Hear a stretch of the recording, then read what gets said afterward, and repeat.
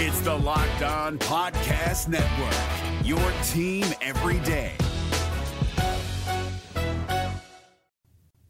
Welcome in to another edition of Hittin Hard with John Chuckery. Today on the show, we're going to get a little crazy. I've got a wild name that I want you to consider for the Atlanta Hawks. And Arnold Ebiketie, what's the expectations for him this year as a rookie for the Falcons?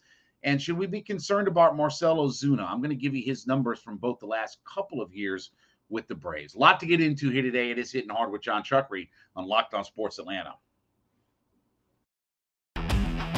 This is Hittin Hard with John Chuckery, part of Locked On Sports Atlanta. And it starts now.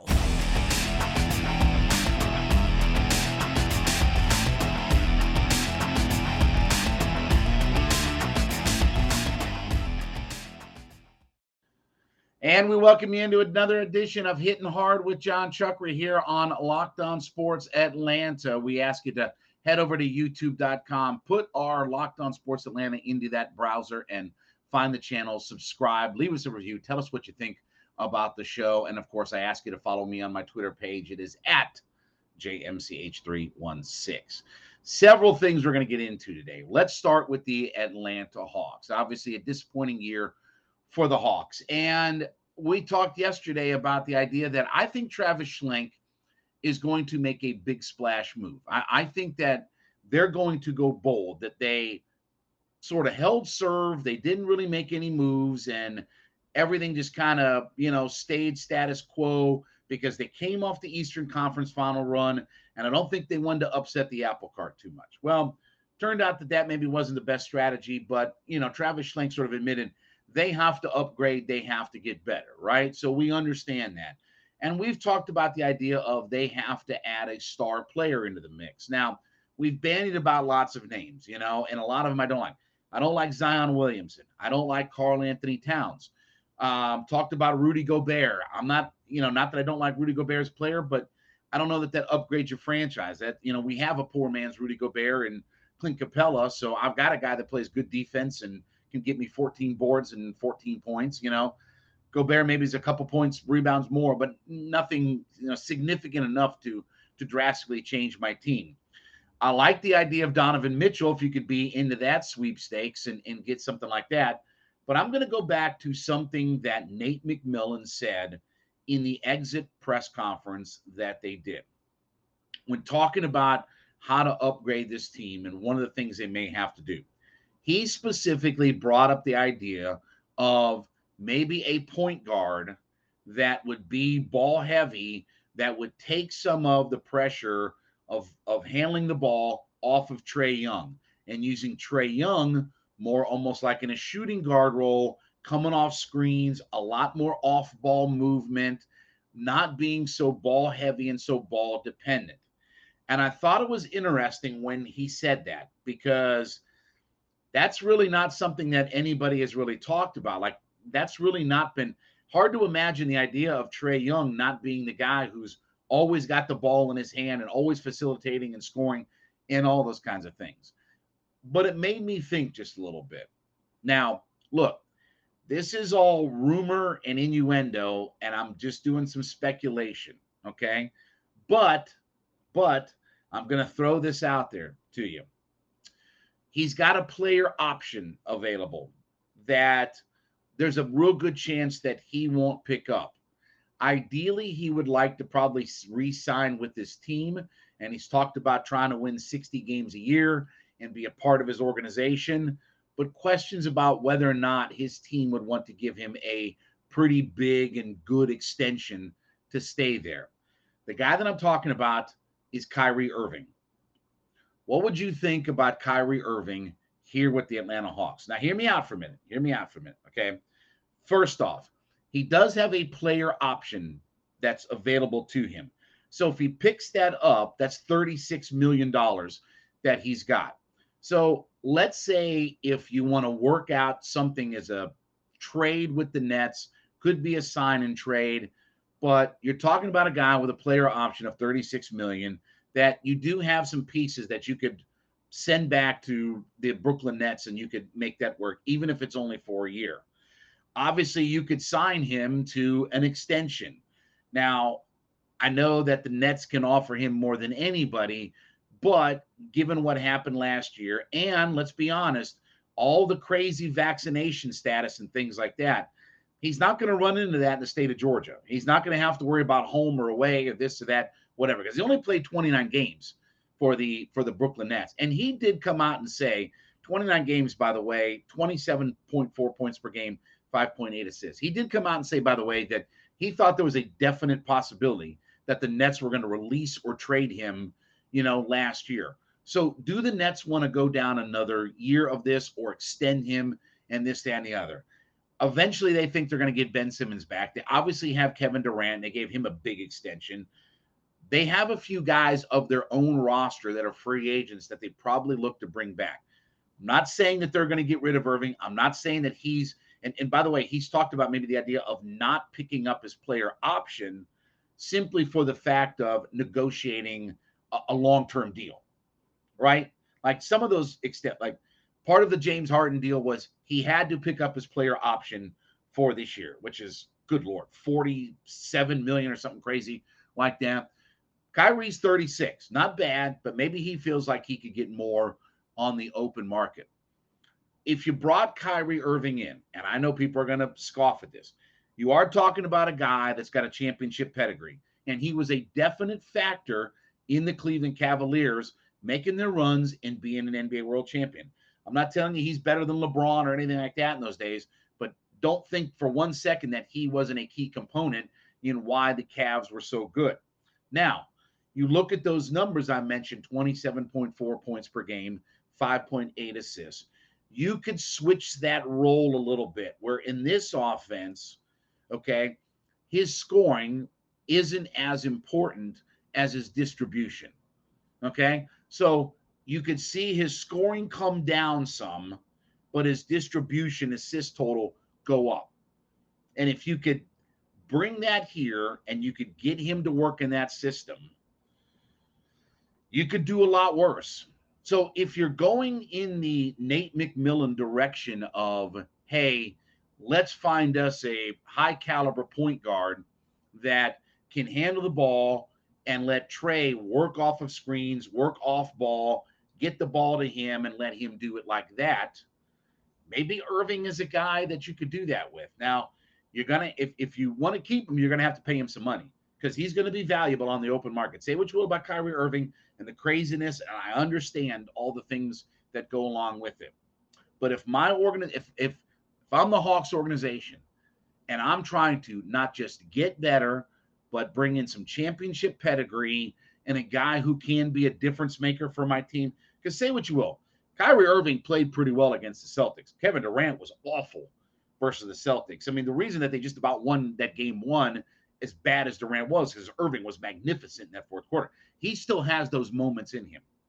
So not so much worrying about Tuesday night in November against the Orlando Magic, but when we talk about getting into the playoffs and we talk about a guy that if you need to lean on him and he has to be a complementary piece with Trey, he can do that.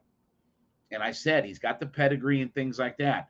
Now, look, you start getting into these level of players. You want Donovan Mitchell, you want Kyrie Irving, you want Zach LaVine. Brother, you're talking about you're going to be in the luxury tax. So if you're going to go in the luxury tax, you want to bring in high caliber guys. I'm not going into the luxury tax to sign Victor Oladipo, who commands just enough money to put me in the luxury tax, but doesn't really give me anything for my franchise. You want to make a splash? You want to make this franchise different? You want a guy with a pedigree of having won an NBA championship? You want to switch up the philosophy a little bit, like Nate McMillan specifically said, of, okay, let's bring in a point guard, put Trey on the 2, let him run around, work off ball, and get his offense that way? I'm just saying, I know it sounds crazy, and I know it's probably crazy, because I'm sure at the end of the day, what's going to happen is this. He'll opt out. He won't take his player option. The Nets will sign him for 4 years because they can offer him whatever. 4 for 168, I think, is like a minimum type of deal that they can give him. So they can pay him a boatload of money, obviously. But if the Nets decide that this is not the direction they want to go, I wouldn't mind seeing the Atlanta Hawks get in all that. Crazy talk, I know. Crazy, I know. But a man can dream a little bit, right? All right, when we come back on the show, what are the expectations for Arnold Ebiketie as he may be your best pass rusher on the roster, and he hasn't played it down in the NFL? Lots of pressure, but we'll talk about it next. It's Hittin' Hard with John Chuckery on Locked On Sports Atlanta. Welcome back into Hittin' Hard with John Chuckery here on Locked On Sports Atlanta. We ask you to head over to our YouTube page, youtube.com, put in Locked On Sports Atlanta into your browser, find the page, very easy to find. Hit that subscribe button. Tell us what you think about the show. Leave us a comment. Give us a review of it, and we'd appreciate everybody listening. Also, don't forget my Twitter page is at JMCH316.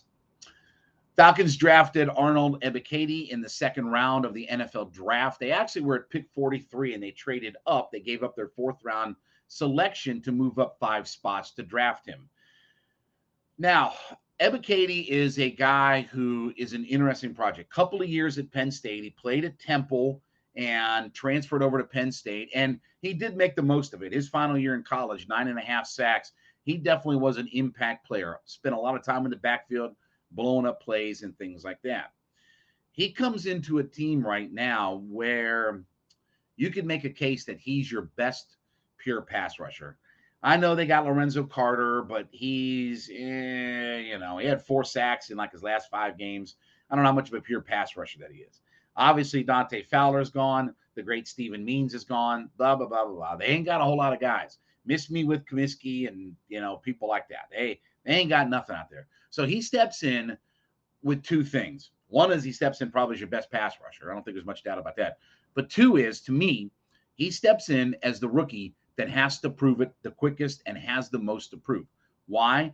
Because for all the Drake London stuff, with all due respect to wide receiver, 5 things have to happen for Drake London to impact a game. Okay? You have to get the snap off. Your quarterback has to read. The offensive line has to block. The quarterback has to make an accurate throw. And then Drake London can make a catch and make a play. So 5 things have to happen before Drake London actually even makes an impact on a play. Ebiketie pins his ears back and whoop, right upfield and let's go. Okay? So I think there is a lot of pressure because there is going to be expectation. So what are those expectations? Do any of y'all know what the rookie sack record is for the Atlanta Falcons? Who has the most sacks as a rookie in franchise history?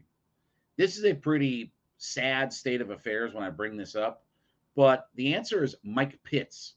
In 1983, was drafted out of Alabama and had 7 sacks his rookie year. I remember this because Tack McKinley a few years ago when he was drafted, he was making a run at the record. He only ended up with 6 sacks. Now, there's a quick caveat. Let me sidebar for just a second. There is a quick caveat to all of that. The sack statistic was not made official until 1982. So everything before 1982 is an unofficial statistic. Pro Football Reference has gone back and researched and done a lot of legwork on putting together some sack numbers of guys. So we do get a sense of the reality of years gone by. So Claude Humphrey, when he was drafted, I want to say 68, he had 11.5 sacks his rookie year. That's the number that's attributed to him.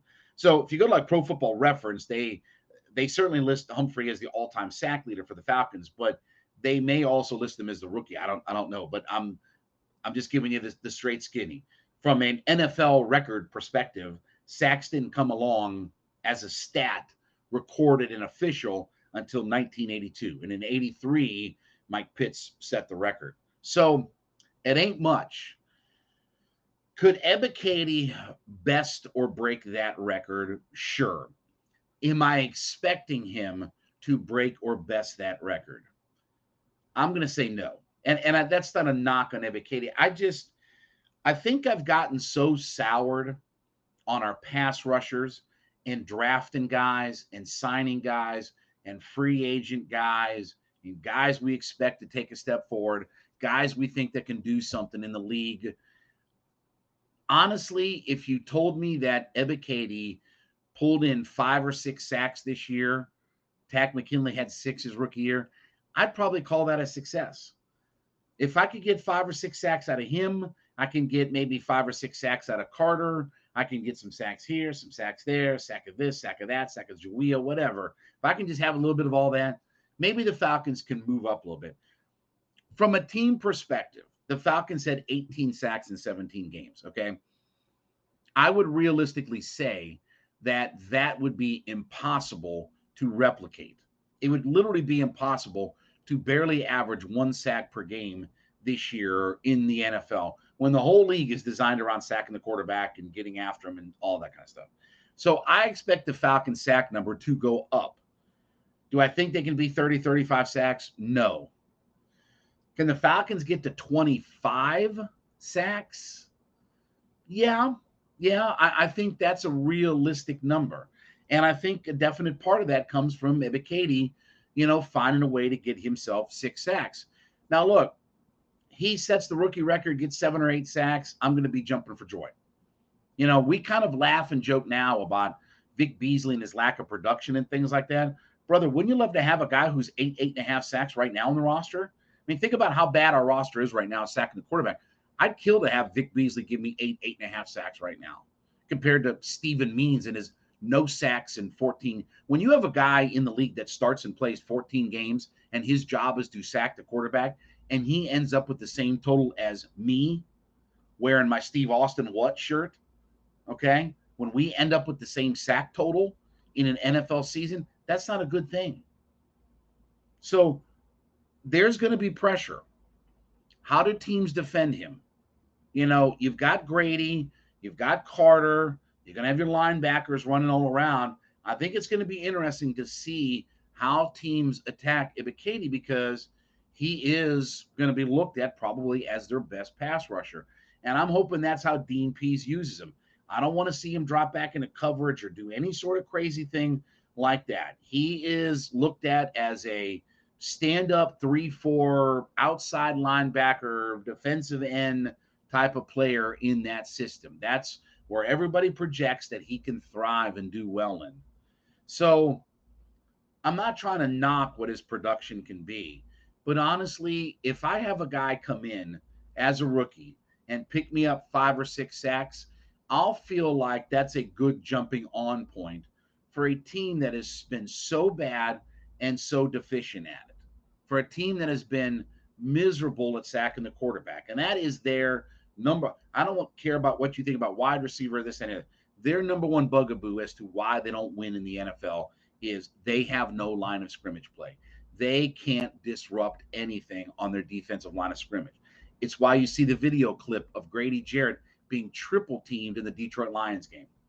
Go watch the video clip, listen to his commentary where he talks about they had 3 guys that were on Grady Jarrett. 3 guys for 1 guy. What does that tell you about what the rest of the roster is?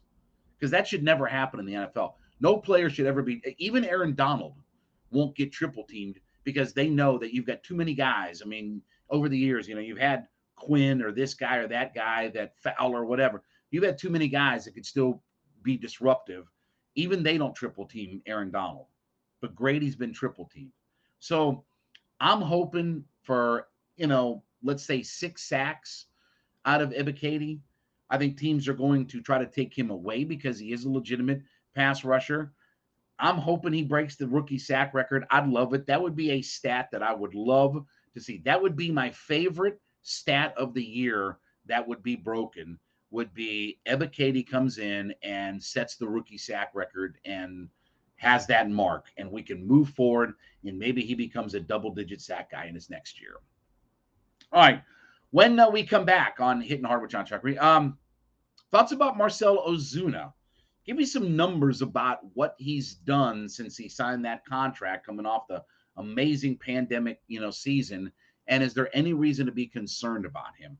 It's all next on Hittin' Hard with John Chuckery on Locked On Sports Atlanta. We're driven by the search for better, but when it comes to hiring, the best way to search for a candidate isn't to search at all. Don't search, match with Indeed. 93% of employers agree Indeed delivers the highest quality matches compared to other job sites, according to a recent Indeed survey. And listeners of this show will get a $75 sponsored job credit to get your jobs more visibility at Indeed.com/podcast. Just go to Indeed.com/podcast right now and support our show by saying you heard about Indeed on this podcast. Indeed.com/podcast. Terms and conditions apply. Need to hire? You need Indeed. Welcome back into Hittin' Hard with John Chuckery on Locked On Sports Atlanta. We ask you to head over to our YouTube page and check us out there, Locked On Sports Atlanta on YouTube. Subscribe to the page. Tell us what you think. Give us a review. Check it all out. Leave us a comment there. And asking you to follow me on my personal Twitter page. That, of course, is at JMCH316. Remember when Marcell Ozuna was a pretty good offensive piece for this team? Let's go back in time, way back in time, to the pandemic year of 2020 when the Braves brought him over from St. Louis, signed him to a free agent contract, a one-year deal. He came in and had a monster year for the Atlanta Braves. In the pandemic year, where it was only 60 games, 267 plate appearances, which led the league, by the way, 228 at-bats, 14 doubles, no triples, 18 homers, which led the league, by the way, 56 RBI, which led the league, by the way, with a 338 batting average, 431 on base, 636 slugging percentage, and a 1.067 OPS. Won the Silver Slugger as the DH in the National League, finished sixth in the MVP voting. And with that, the Braves decided to reward him with a contract. Not a big dollar, not a huge, what was it, like it was like a 4 for 84 or something like that. Wasn't a huge money contract. I mean, it wasn't a whole crap ton of money that they signed him for, but nonetheless. So you had him in the mix and you felt pretty good. Then 2021 comes along last year. Gets off to a slow start, doesn't get a whole lot done. On a slide heading into third base against the Red Sox, he breaks one or two of his fingers and is out. And then, of course, the domestic issues come up.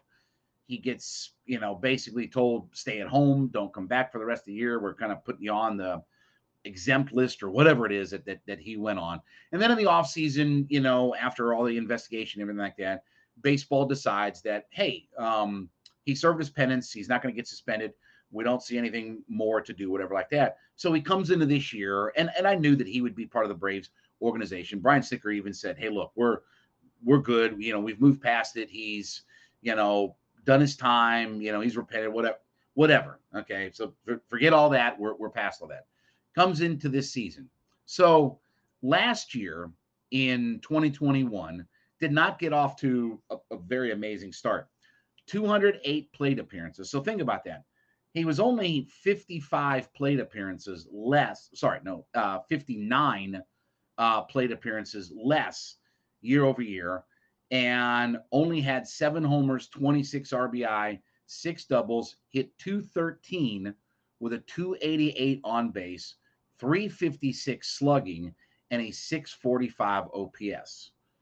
Okay, slow start, didn't get a lot going, this, that, and the other, beep, bada, boop, gets hurt. Okay, let's start fresh this year. Ozuna this year leads the National League in games played. He's played in all 27 games this year. 113 plate appearances. He has 5 doubles, no triples, 4 homers, 10 RBI, and he's hitting .224 with a .257 on base, .383 slugging, .640 OPS. So let's put all of that together. Between last year and this year, 75 games, 321 plate appearances, 295 at-bats.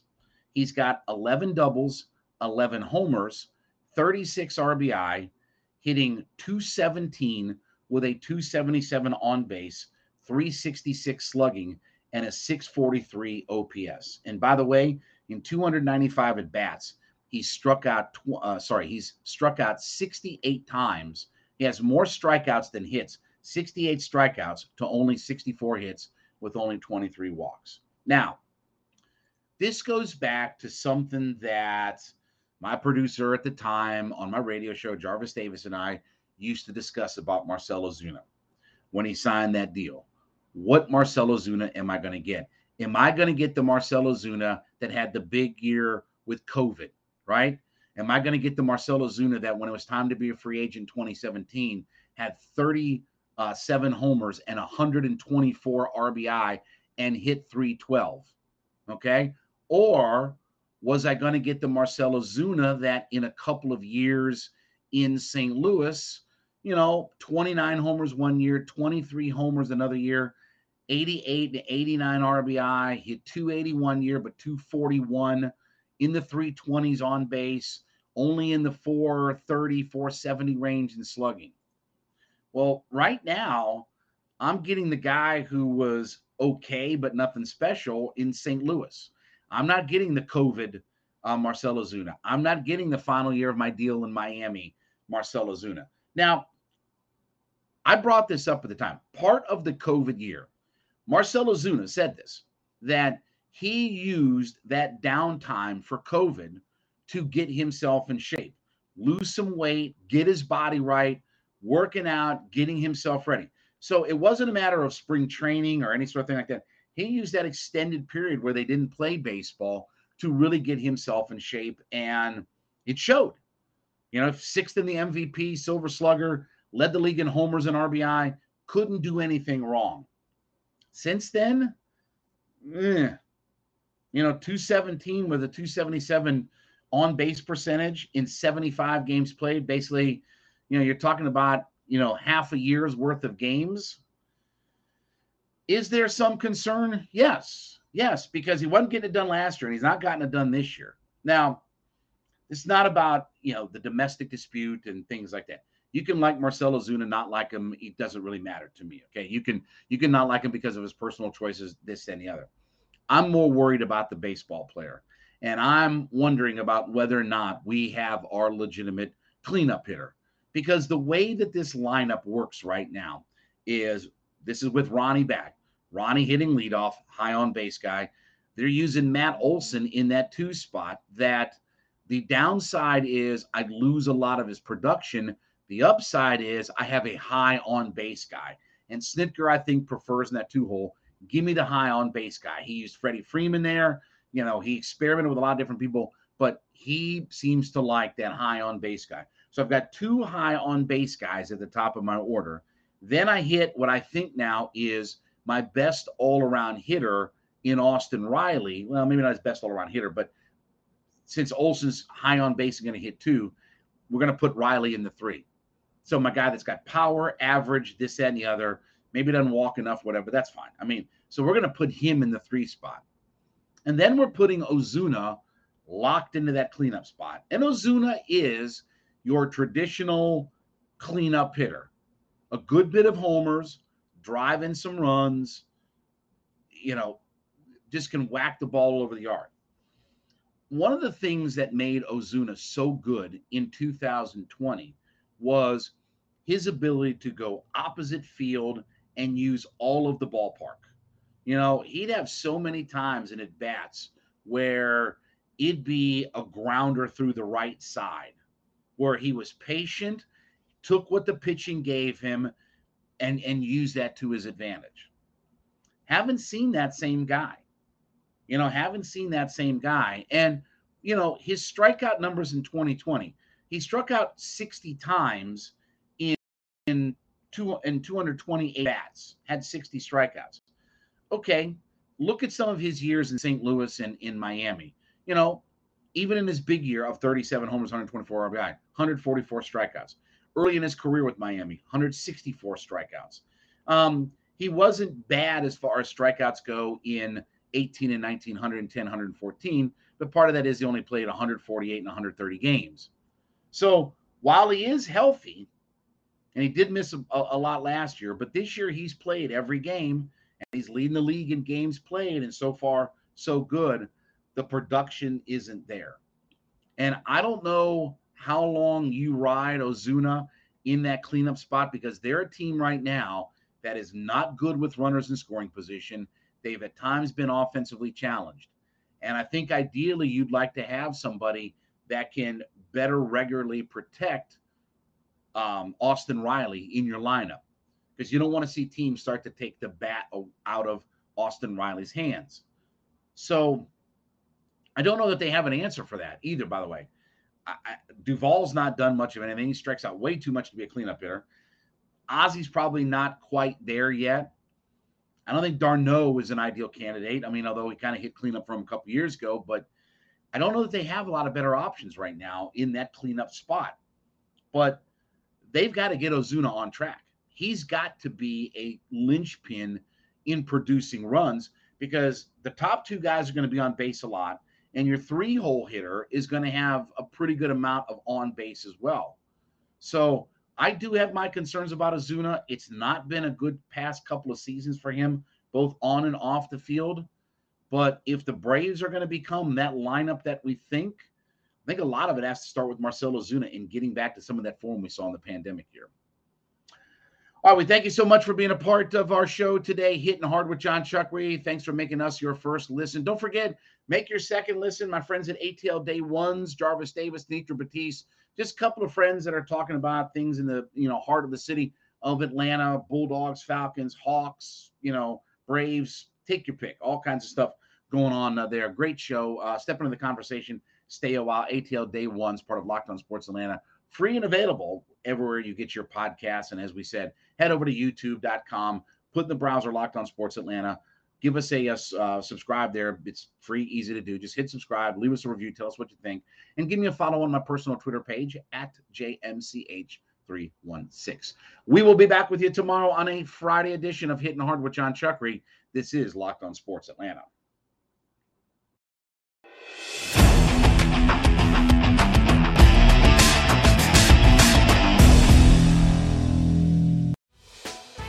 Hey, Prime members, you can listen to this Locked On podcast ad-free on Amazon Music. Download the Amazon Music app today.